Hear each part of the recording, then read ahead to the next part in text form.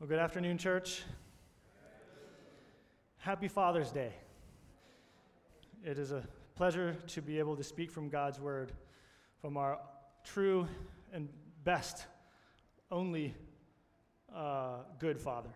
So today, I want to start describing a situation we've all been in, where we've seen someone that we know and we ask them how they're doing, and they respond with something like, "Man, I'm just tired." You can see it in their eyes and hear it in their voice that this isn't the kind of tired that they can just sleep off. We've all been there. Maybe you have responded in a similar way recently. And it's hard to articulate in the moment, but wrapped up in that response is something much deeper. It's like when you're tired of the anxiety that haunts you, even though over and over again you tell yourself there's nothing to fear.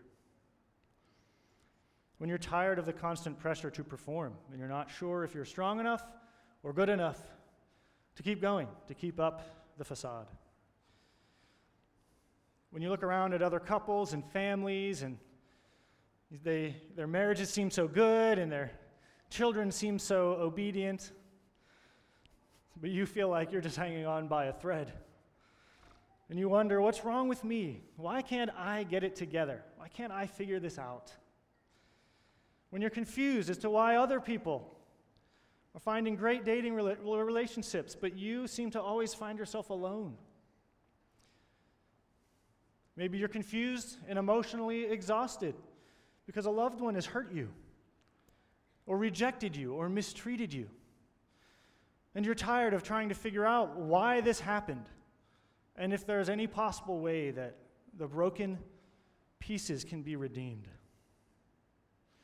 Or perhaps you're the one who's done something wrong. And you're tired of failing.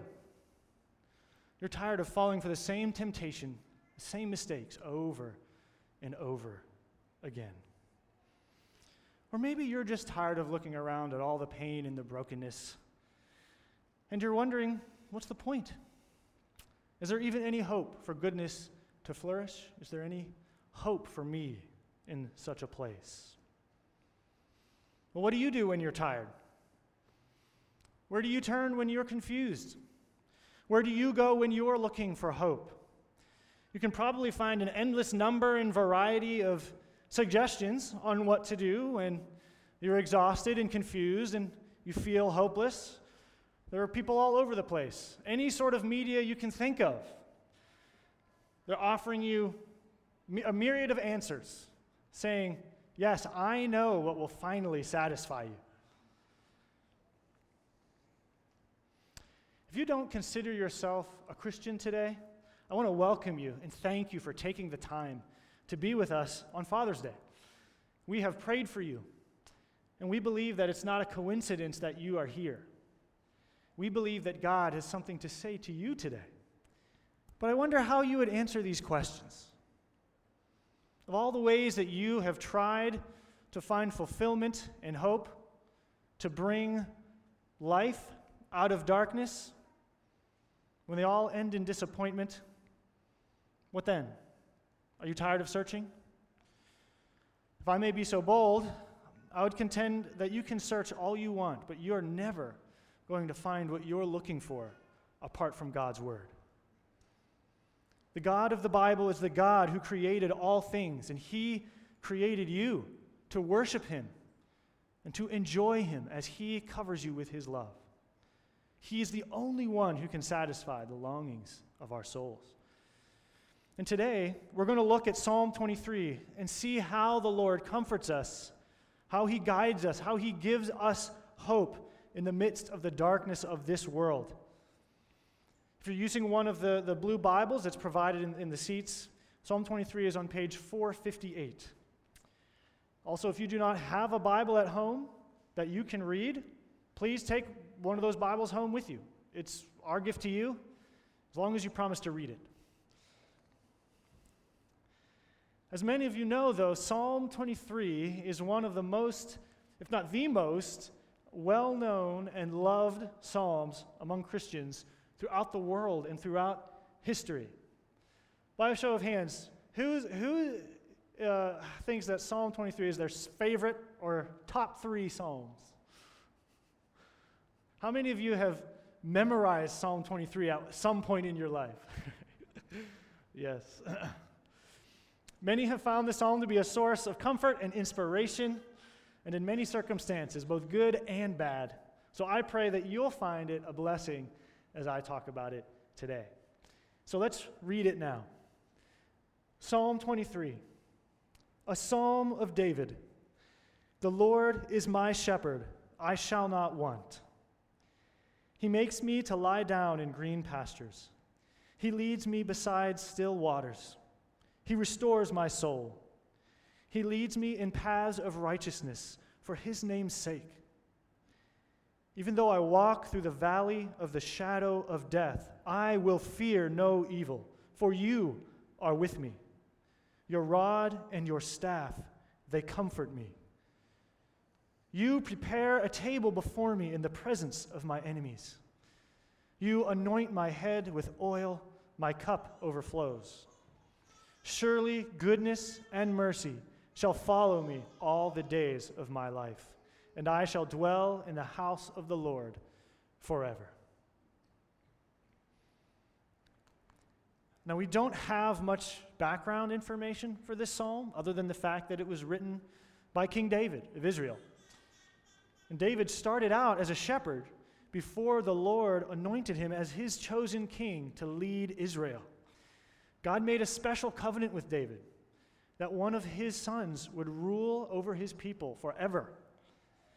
And David's trust in the Lord was evident throughout his life. However, David's life was full of struggles and trials. It was full of tragedies and disappointments. But the Lord was clearly with him and blessed him in many ways. And so David knew what it meant to go through the valley of the shadow of death. He also knew God's care for him. Also, the literary context for this psalm means where it's placed in relation to other psalms. It's noteworthy because of the one that comes before it, but I will get into that a little bit more later as we go through it. So before we get into it, I'm going to give you an outline so that you know where we're going. So we can see from this passage 3 reasons that we should turn to God through the Lord Jesus Christ when we're tired, lost, and without hope. 3 reasons that we should go to God in times of trouble. Number 1, the Lord is our shepherd. That's from verse 1 and 2. The Lord is our shepherd. Number 2, the Lord is our guide. That's from verse 3 and 4. The Lord is our guide. And number 3, the Lord is our king and friend. The Lord is our king and friend. That's from verse 5 and 6.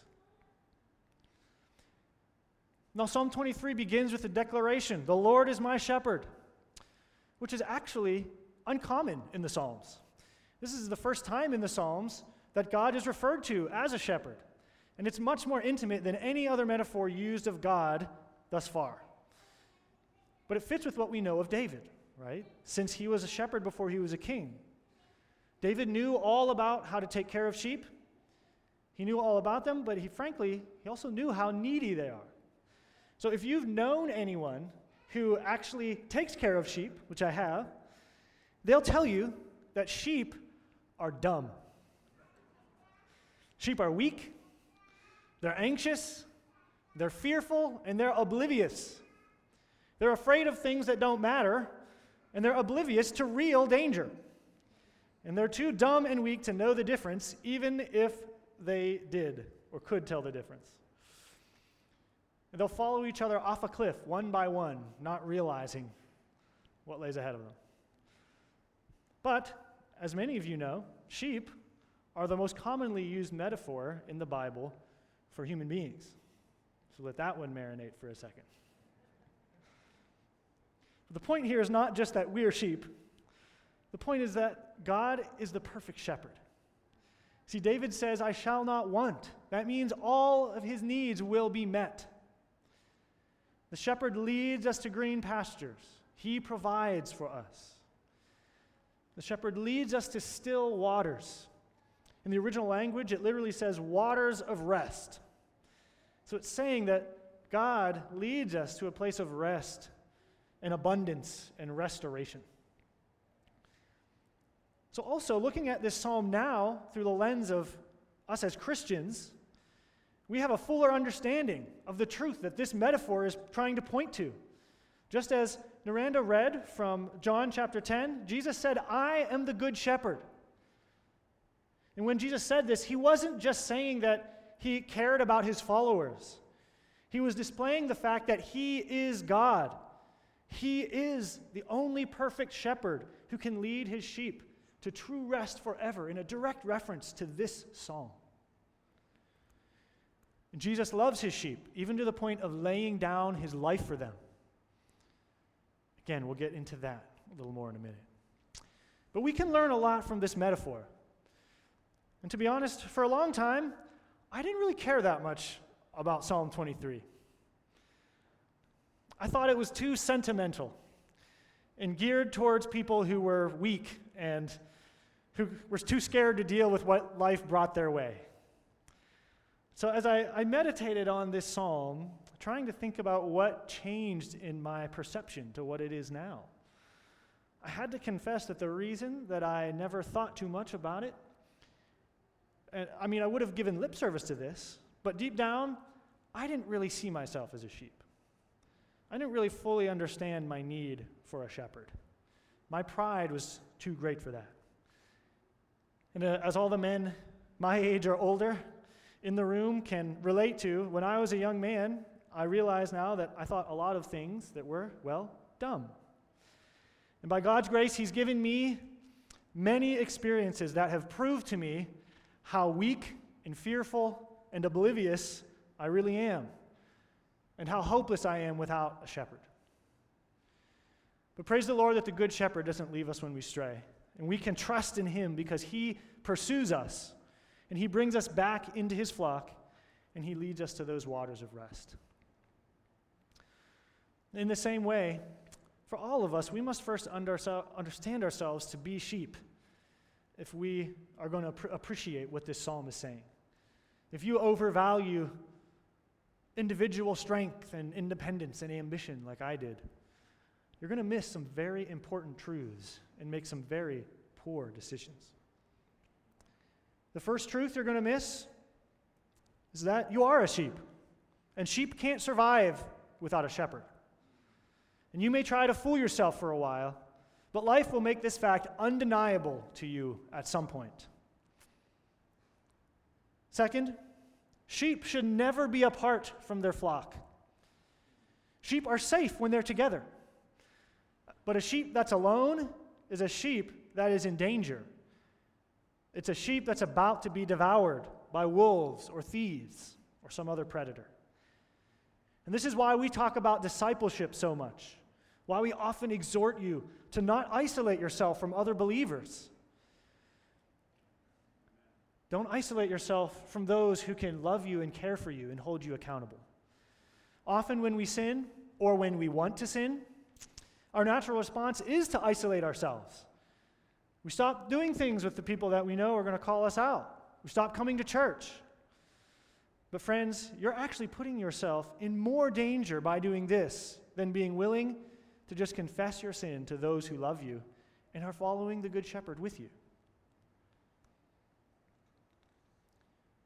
And the third truth, there are only two categories of people in Scripture when it comes to this metaphor. There are sheep that are with the shepherd, and there are sheep that are with the wolves. And if you're not trusting the Good Shepherd, you're either being devoured by the wolves or you're becoming one. These are the only two possibilities. And this is true for you on a personal level. It's also true for you when it comes to those who you love. So this goes for anyone in a leadership position. It goes for anyone who is a parent. But on Father's Day, I want to especially challenge the fathers in the room. Sadly, too many of us have experienced this firsthand from our own fathers, who were either wolves themselves or who were neglectful leaders But if you're not leading your wives and your family to the Good Shepherd, making it clear that you are just another sheep, then you're leaving them to the wolves. And if you are not actively encouraging them to lean on Christ, then don't be surprised when they're devoured by the world.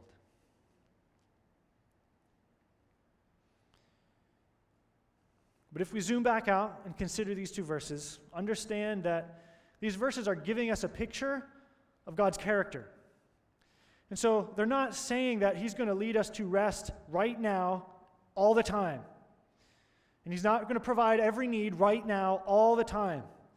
It's showing us the fact that He is a good God, and that no matter what your circumstances look like right now, you can trust that He will lead you to those waters of rest one day. He will lead you there, and He will take care of every need that you have. But that leads us to our second point, that the Lord is our guide. See, in verse 3, it starts out, it says, He restores my soul.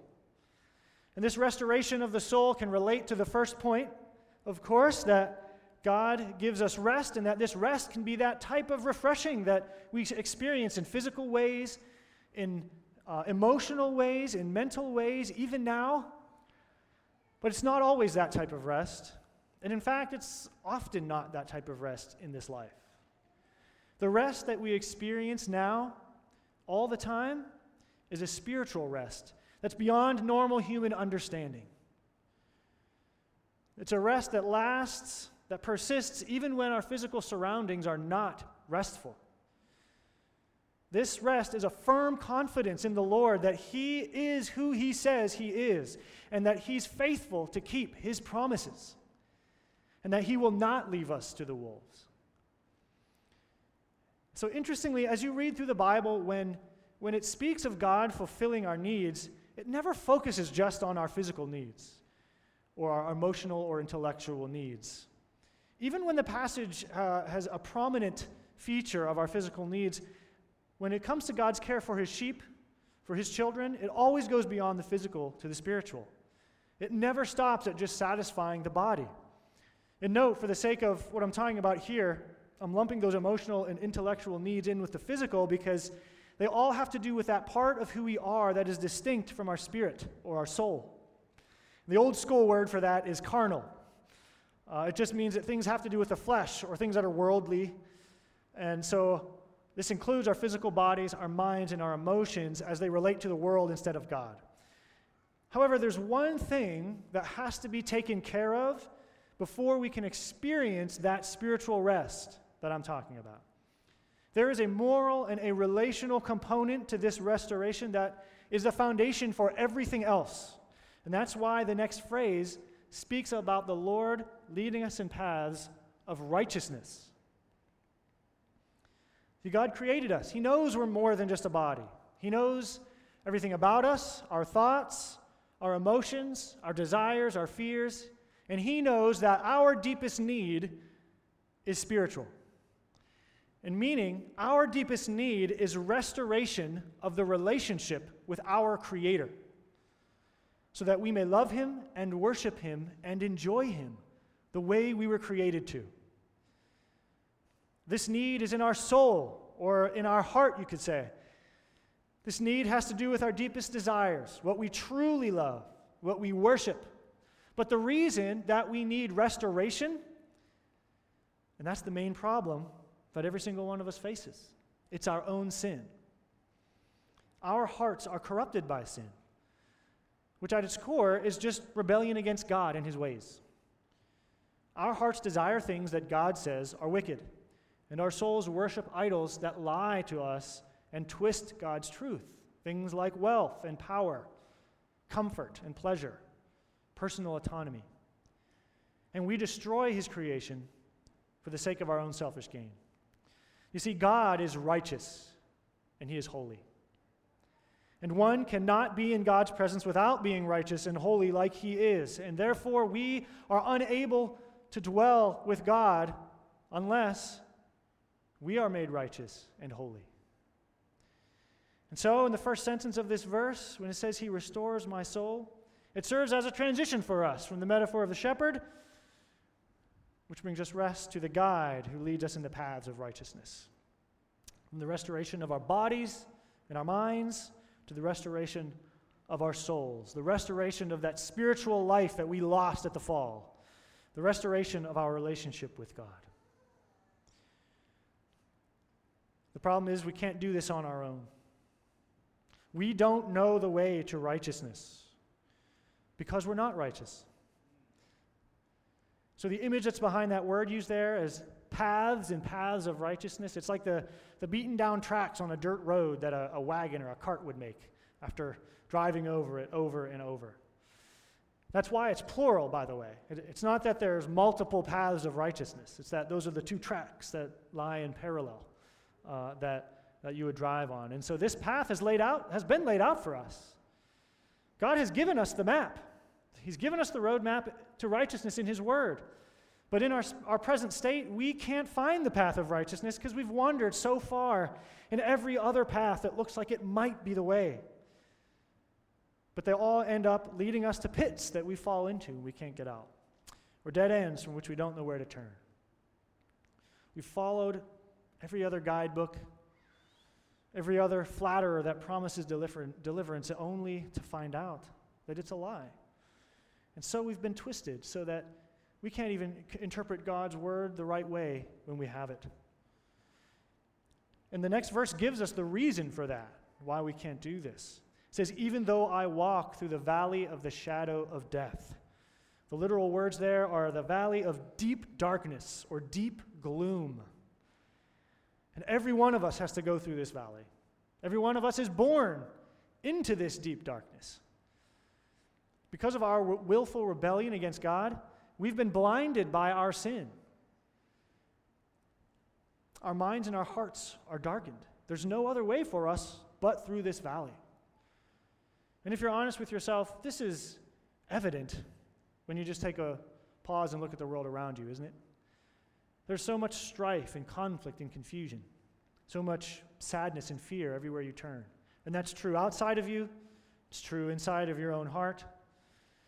And while there are many who seem to have good ideas, claim to have knowledge about how to live the good life, how to find happiness or fulfillment, how to make the world a better place, do you ever feel like no matter what they say or what they do, that things only get worse? I don't care if it's Trump or Bernie or anyone in between. Politicians can't figure it out. I don't care if you have the wealth of Elon Musk and Jeff Bezos put together. You can't buy your way out either. So pick your favorite philosopher, talk show host, influencer, your favorite author, favorite doctor, religious guru. None of them have been able to cure the deadness of the human soul, and none of them have been able to keep you from the corruption of the world. And none of them can keep you from the inevitable fact that you will die someday. And then you'll have to answer to your Creator for how you've lived this life. No, like I said before, no one in this world knows the way out of darkness because they can't see either. And the reality is, I think you know as well as I do, is that there is no way out of this darkness. Unless, of course, you have someone to guide you who has already been through it, who has been through the valley and who has conquered the valley and who knows the way to eternal life. And there is only one person who has done that. Hallelujah. It's Jesus Christ. And this is why, by the way, the placement of this psalm after Psalm 22 is noteworthy. See, we learned last week that Psalm 22 is the most specific and the most graphic depiction of crucifixion that we have in the Bible. But it was written 1,000 years before Christ came. So we know it couldn't have been David that is depicted there unless it's just metaphorically talking about what he feels. But these things literally happened to Jesus Christ. See, Psalm 22 prophesied the suffering of the Messiah who would come to save us from our sin. And so, Psalm 23 would not be possible without Psalm 22. Jesus Christ is our good shepherd. He's the one who leads us to rest. He is our guide to lead us through the valley because he walked through it himself first. He walked through the deepest, darkest part of it, the most impossible, the most unimaginable part of it. And he conquered the valley. He conquered the darkness, and he came out on the other side victorious. So this is the core of the gospel. This is the good news. This is why we're here. It's the story that the Bible is all about. This is the hope that we as Christians have. It's what we get excited about. It's why we come to church, to sing to God, to pray to God, and to listen to someone preach for 40 minutes. You see, every one of us has sinned and rebelled against this holy God, and we deserve to die forever. See, that's what hell is, really. It's just eternal death apart from God's gracious presence. That's what we all deserve, and it's what every one of us would get, if not for the love and grace of God in Christ on the cross. He is the good shepherd who laid down his life for the sheep. God himself became man in Jesus Christ, and he died on the cross as a sacrifice for our sin. He took the punishment that we deserved. He became our substitute. And then he rose again on the third day, and he conquered sin and death. And so the Bible says that if we repent of our sin, which means we turn away from following our own selfish desires, from trying to find our own way, and if we trust in Christ, then Christ takes that sin upon himself, and he gives us his righteousness, so that we no longer have to fear death, but instead he promises us eternal life with God. And that's why the psalmist can confidently declare, "Though I walk through the valley of the shadow of death, I will fear no evil." Why? For you, the Lord, my God, my Savior, are with me. My shepherd guides me. With his staff, he keeps me from going astray. With his rod, he protects me from danger. He is my source of comfort, even in the middle of the darkness. So if you're not a Christian, or if you've never repented of your sin and trusted in Christ as your Savior, and you want to know more about what that means, please don't leave today without talking to one of us pastors at the doors. We would love to talk to you more about that. Talk to one of our members who's smiling beside you. There is no other source of true hope. There's no other way out of the circumstances that we're in other than Jesus Christ. There's no other way to eternal life. But if you're a believer today, let me encourage you to cling to this truth even when the darkness seems overwhelming through difficult circumstances. Remember that the Lord is our light, and he is our guide, and he's our shepherd, and he is the one who gives us rest, who leads us on the right path. Go to him. Lean on him through prayer, through Scripture, through other Christians, other sheep. Lean on him like your life depends on it, because it does. But also, when you consider the darkness around us, remember that we have the message of hope. And this applies to any circumstance we encounter. But the easiest example right now is to think of all the stuff going on for Pride Month. The world is brazenly celebrating all kinds of promiscuous and perverted things that it's clear in Scripture that God says are wickedness in his eyes. And many have called that out, including us, and we're right to do that. But remember that these people are lost. They're blind sheep leading each other through a valley of darkness. And one by one, they're following each other into the wolf's den. They're going to be devoured, and they have no hope. They have no alternative apart from Christ. And remember that we were once just like them before the Lord opened our eyes. And so treat them with love and mercy and patience, and bring them this message. Remember, we have nothing to fear. Our God is with us, and he will lead us to the end. But now that brings us to our third point. The Lord is our King and our friend. So if you look back at verse 5 and 6, it says, "You prepare a table before me in the presence of my enemies. You anoint my head with oil. My cup overflows.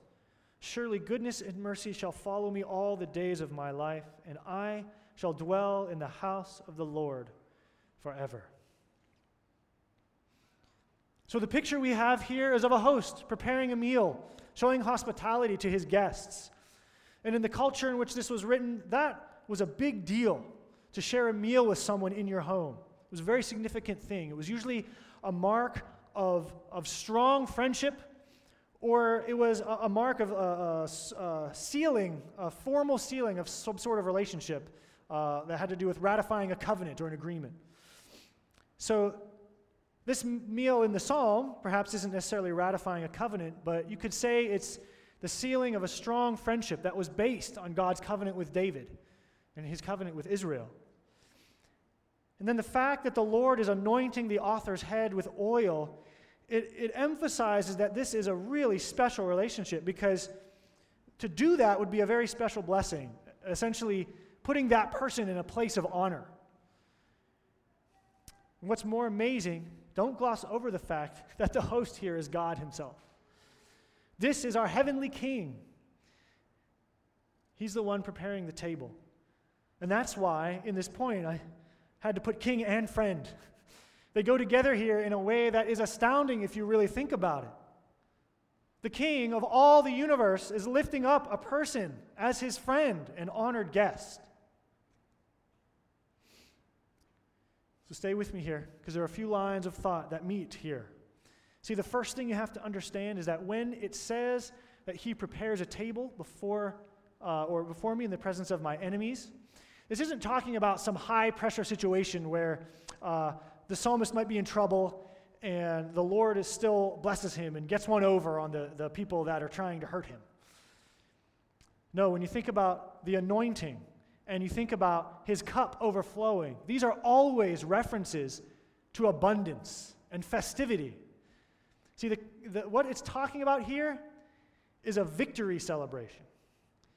The kind of celebration that a king would throw after having won an important battle and totally conquering his enemy and forcing his enemy to watch as he throws a party. That's what's going on here. And there's so much biblical theology here, but I'll try to summarize it quickly. David may be metaphorically describing his own experience conquering physical enemies. But remember that this is foreshadowing something about the Messiah. So in the broader context of the psalm and the ones before it, this, once again, is showing us a part of the gospel. This special anointed guest that's being honored is ultimately Jesus Christ. He's the enemy that conquered sin and death, and he obliterated them. And this is where it becomes relevant to us. The New Testament says that if we trust in Christ, we are made one with him. So that if Christ is the honored guest, we share in that celebration. We too become honored guests in the house of the King. But David even takes it a step further. He's not just talking about one celebration, he's talking about dwelling in the house of the Lord forever. And he can say with confidence, because he knows that it isn't because of anything that he's done, but because of God's love and mercy. And that word translated mercy there is hesed. We often talk about that. It means steadfast love or God's covenant love. And where it says that love and mercy will follow me, that's an active word. Probably better translated, pursue me. So he's saying that God's steadfast covenant love pursues him all the days of his life. And just like David, this is our hope. In fact, the only reason that we can have faith is because God pursues us with this steadfast covenant love. Otherwise, we would continue to be lost, and we would continue to reject him. So what a blessing it is to trust in the Lord's salvation. What an amazing promise it is that we might dwell in the house of the King of Kings forever. No more sin, no more pain, no more death, no more tiredness. This is what heaven is, folks. Revelation depicts it as a marriage feast, celebrating our union with Christ for eternity. And Christians, I hope you think about this often. To be honest, when I'm struggling with things going on around me, or when I'm struggling when I've screwed up and it causes me to doubt, I don't know how people get through it without this hope. My hope of being with the Lord someday is what carries me through. And some of you may think that this is just pie-in-the-sky stuff to make us feel better when we can't deal with things on our own. Perhaps I can see why you think that. But it could also be that this is what we were created for. And when you get to the end of yourself and your strength is spent and your pride is broken, I pray that you will remember that you can turn to Jesus Christ. And he will welcome you, and he will be happy to be your shepherd, your guide, your king, and your friend. So let's pray.